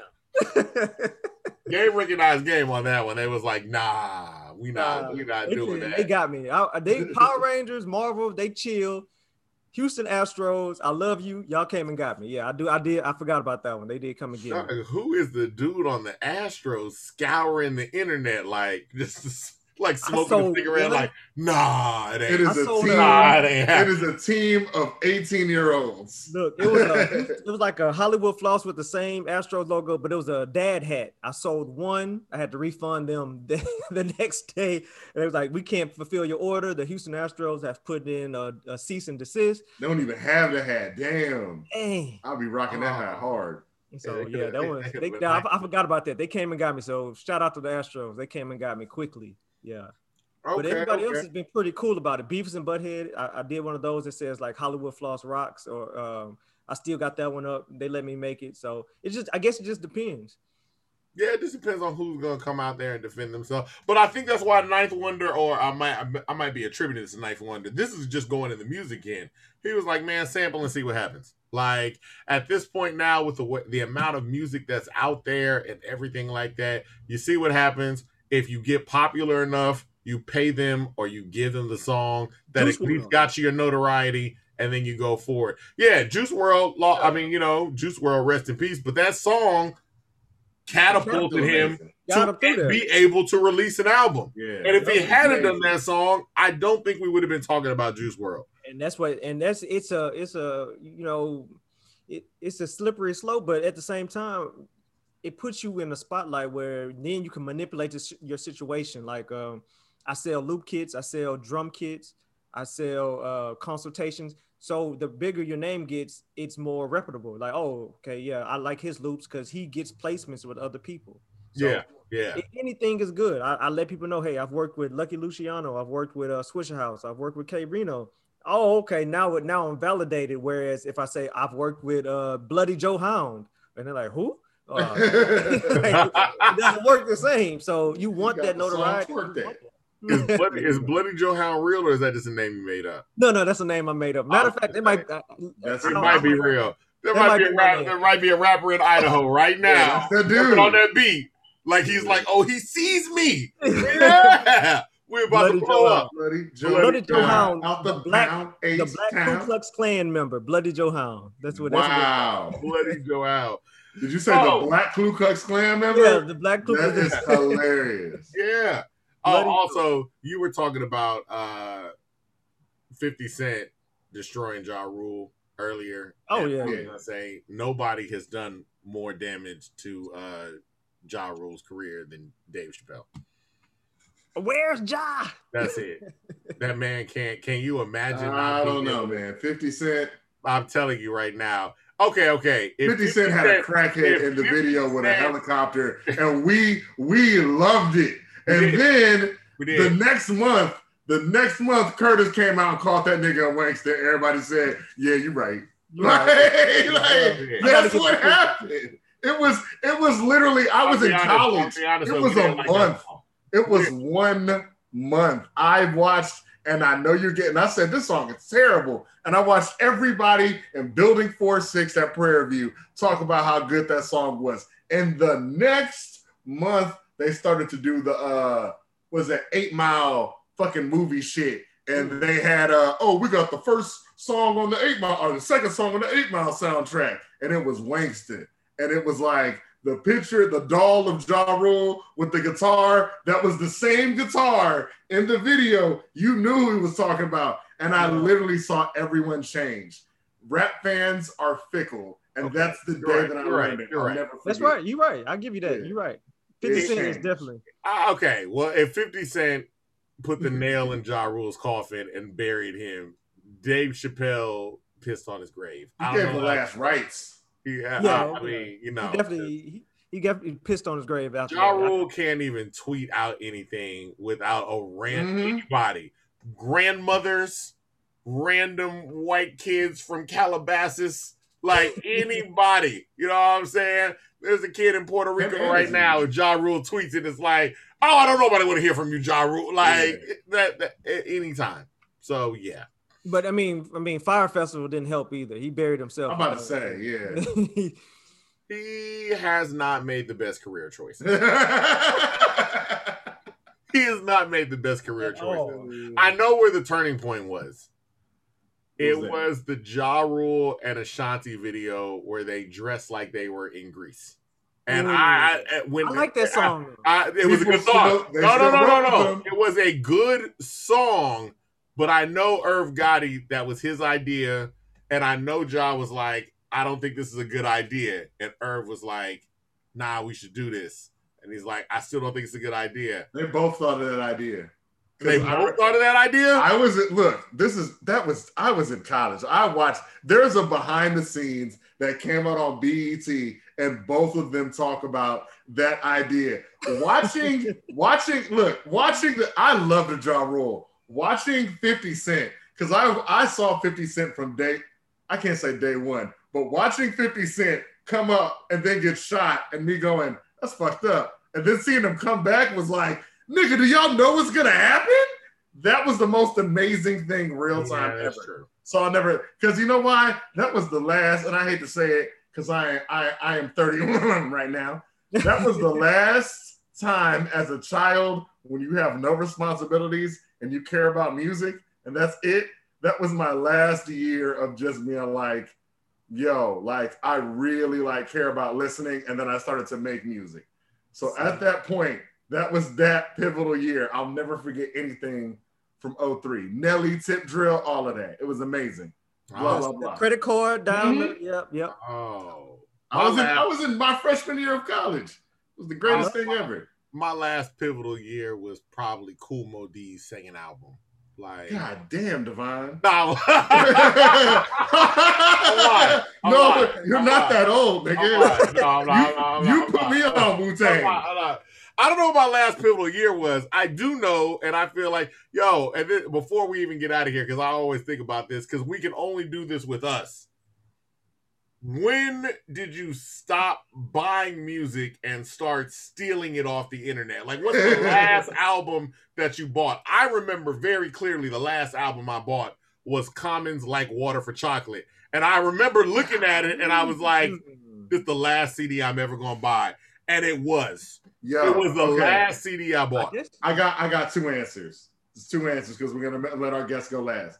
It was Ghostface, Pretty Tony LP, and then Devon, my brother, started stealing music, and he wouldn't steal like everything. I wasn't able to get to him all the time.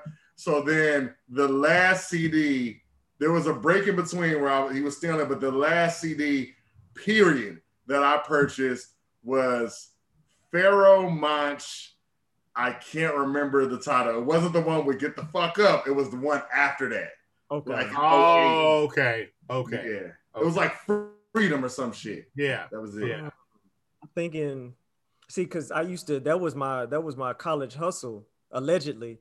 That was my college hustle. No, don't worry. Allegedly. The statute of Allegedly. limitations is over on that, Yeah, baby.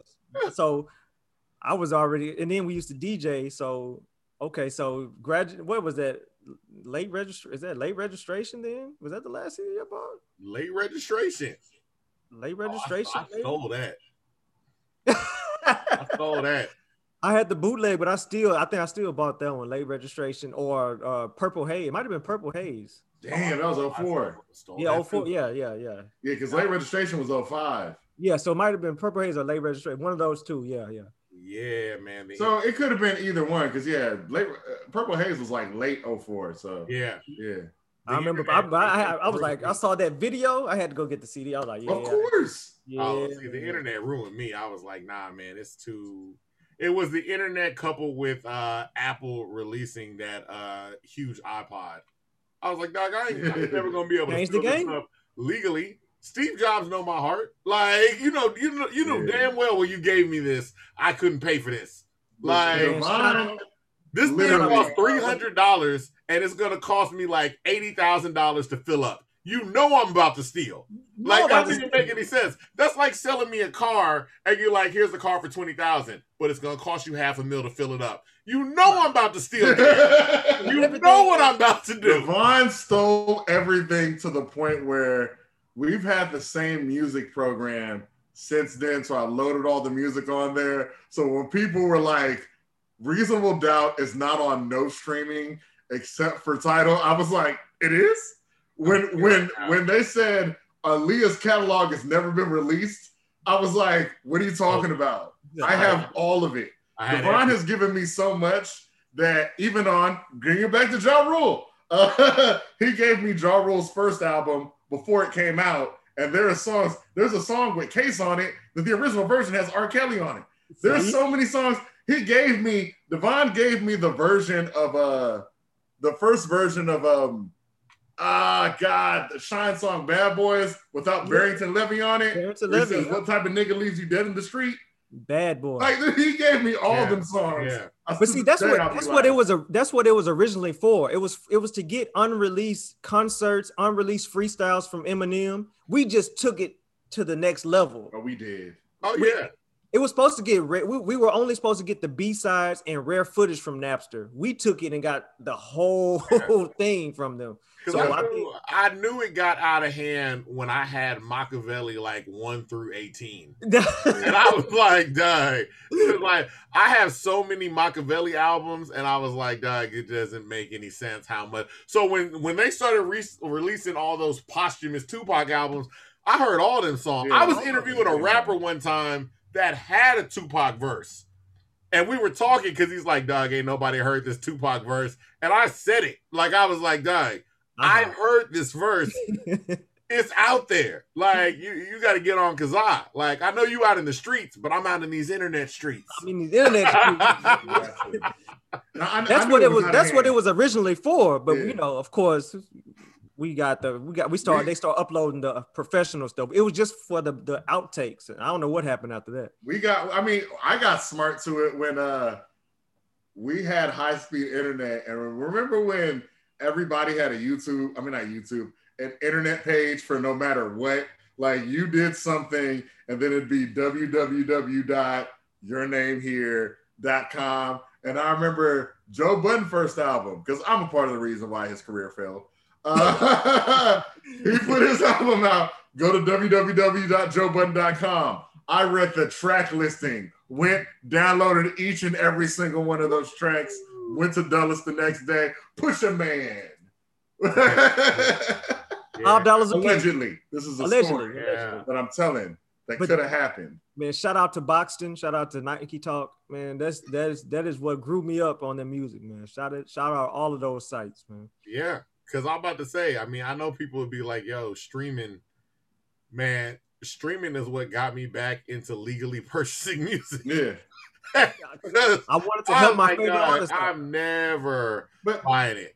But the bad part about it is when you could steal rather, you would get those exclusives, but now you can't find them. Like even on YouTube, like what is it? Kanye West Spread Your Wings. They took that off the internet. The Kanye West, Pharrell, and Lupe Fiasco, Child Ripper Soldiers. Not us placers. Don't Stop. You cannot find that. Yeah. I have Don't Stop. I look for Don't Stop. In fact, it's one of my dating things. I play Don't Stop and girls go, where did you get this song? Because I've never heard it. And that came out on Good Friday. You can't find it nowhere. Because, and that's one of those other things, since we're talking about YouTube and streaming and things like that.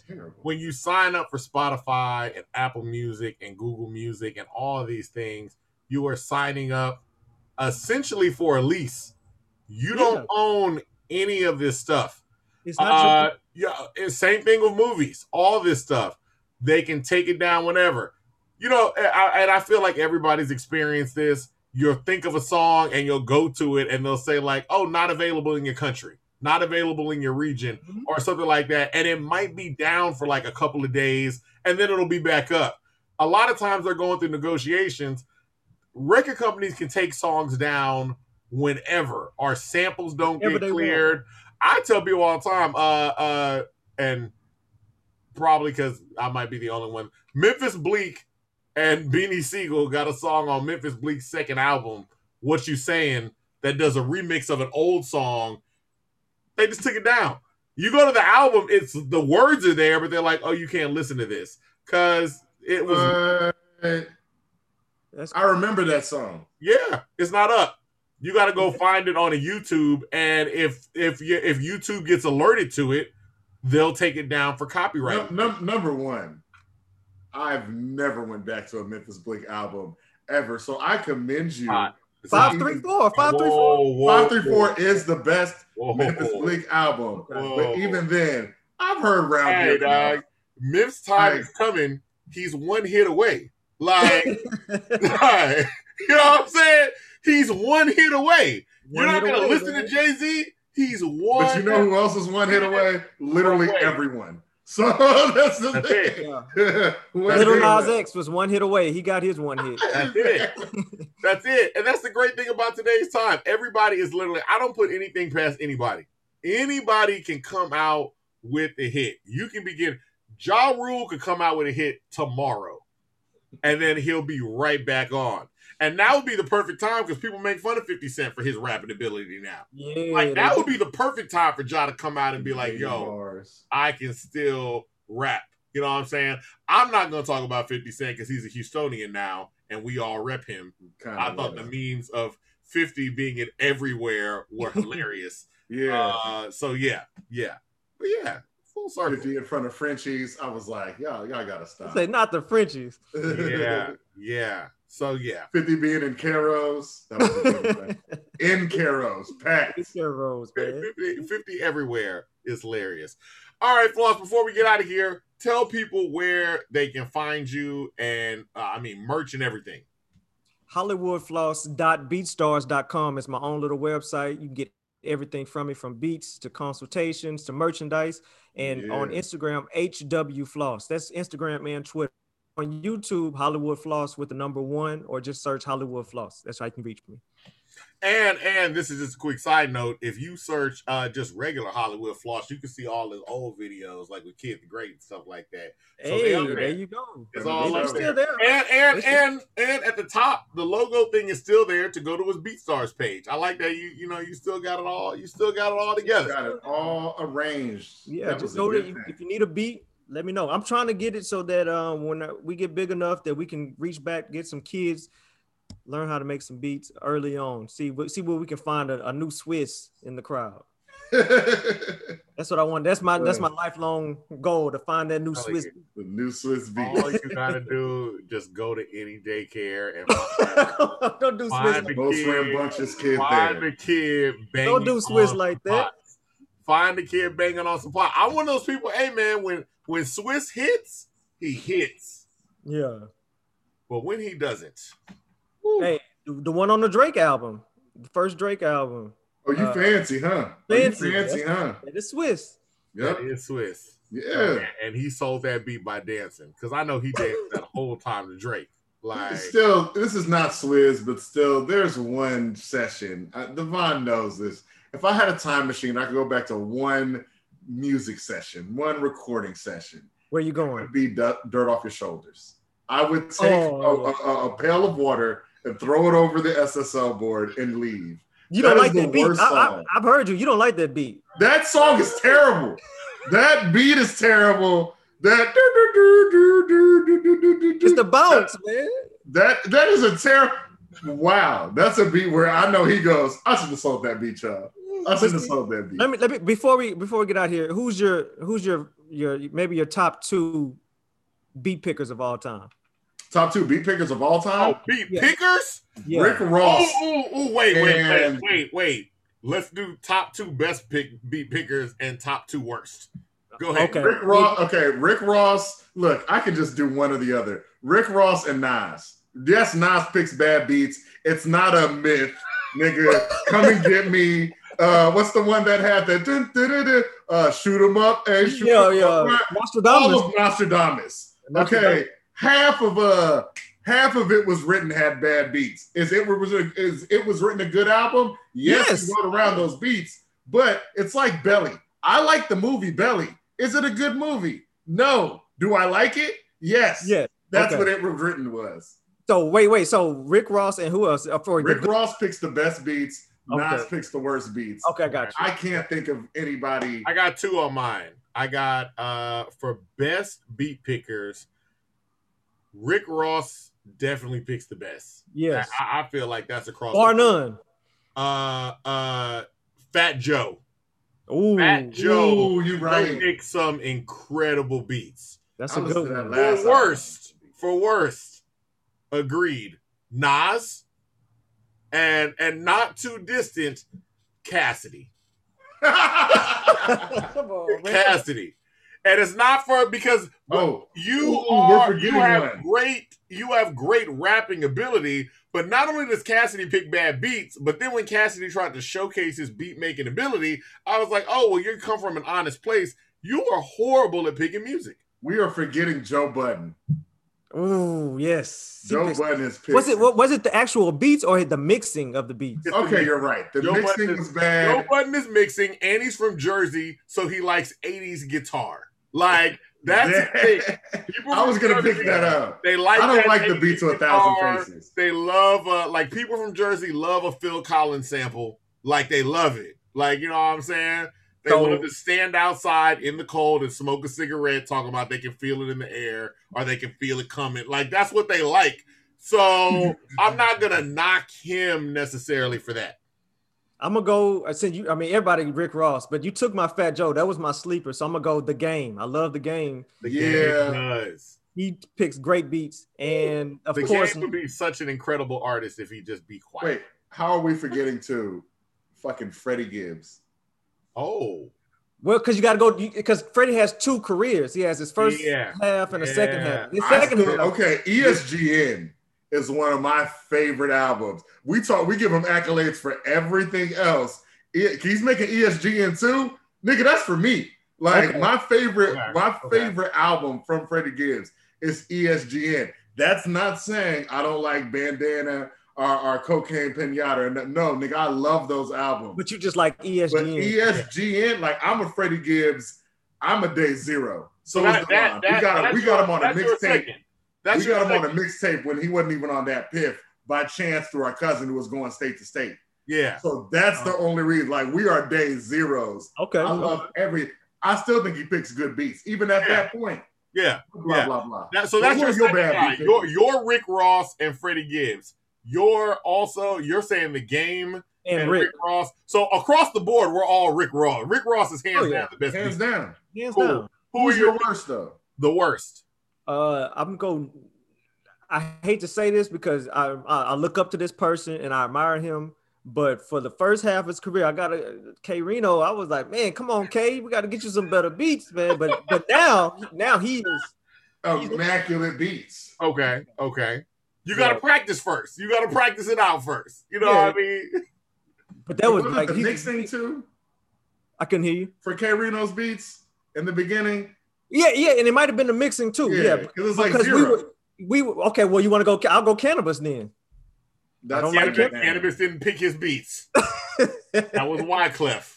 Oh well, Wyclef chose those beats for Cannabis. Cannabis. Okay, but then when we got to the next album, 2000 BC, Cannabis who chose picked those those? beats, and that was worse than the first album. You're right. You're right. All right. 'Cause I've never seen somebody I didn't have wanna get such a retarded. trajectory. Like we were waiting for his album to come out and be so disappointed, and then be even more disappointed by the second album. Yeah. Like I what was is like, he- God, yeah. And he can still spit to this day. He still Can. can rap. Yeah.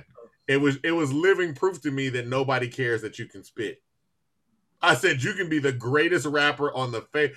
Cannabis has a track on the Lost Boys album called Beast from the East, and I'm old as hell. I'm gonna date myself. I wore the tape out listening to that thing over and over again, and I was like, it is impossible for this man to come out with the album and it not be good. He's the greatest rapper on the face of the earth.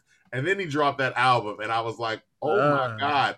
And this was back, children, when you used to buy an album. And if you bought an album, like if you spent your $16 to $20 on an album, you lived with that. So I don't care how bad it was, because either you live with it or you convinced a dumber friend to trade with you, like somebody that didn't know.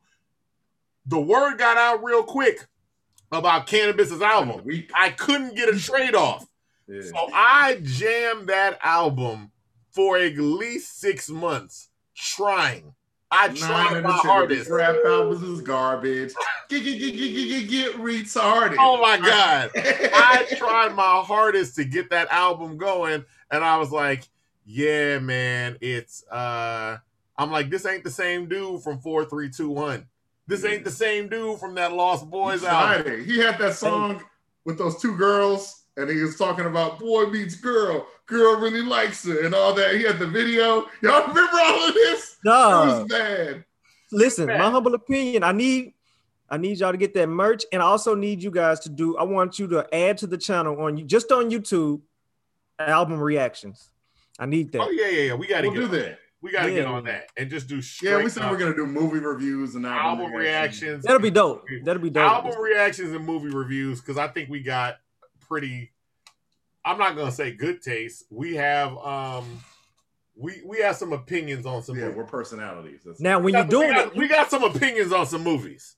And when you're doing it, only play like 8 seconds of a track, because you get copyrighted. You can't get paid if you get copyrighted. Oh wait, okay. So let's talk about that. So 8 seconds. That's the number. Yeah, 8 seconds or below, you can still get paid. Like if I do a DJ Khaled album, I would only play 8 seconds and say, "Oh, I like the snare or I like the kick," but then I would turn it off, because after that, they coming to get the whole video footage. Real quick, 8 seconds as a whole, or can I do like 4 seconds and then another 4 seconds later? No. So for each track, but even then, that's a little too much. So like for track 1 that you like, 8 seconds, and then track 6, 4 seconds, something like that. Just spread it out.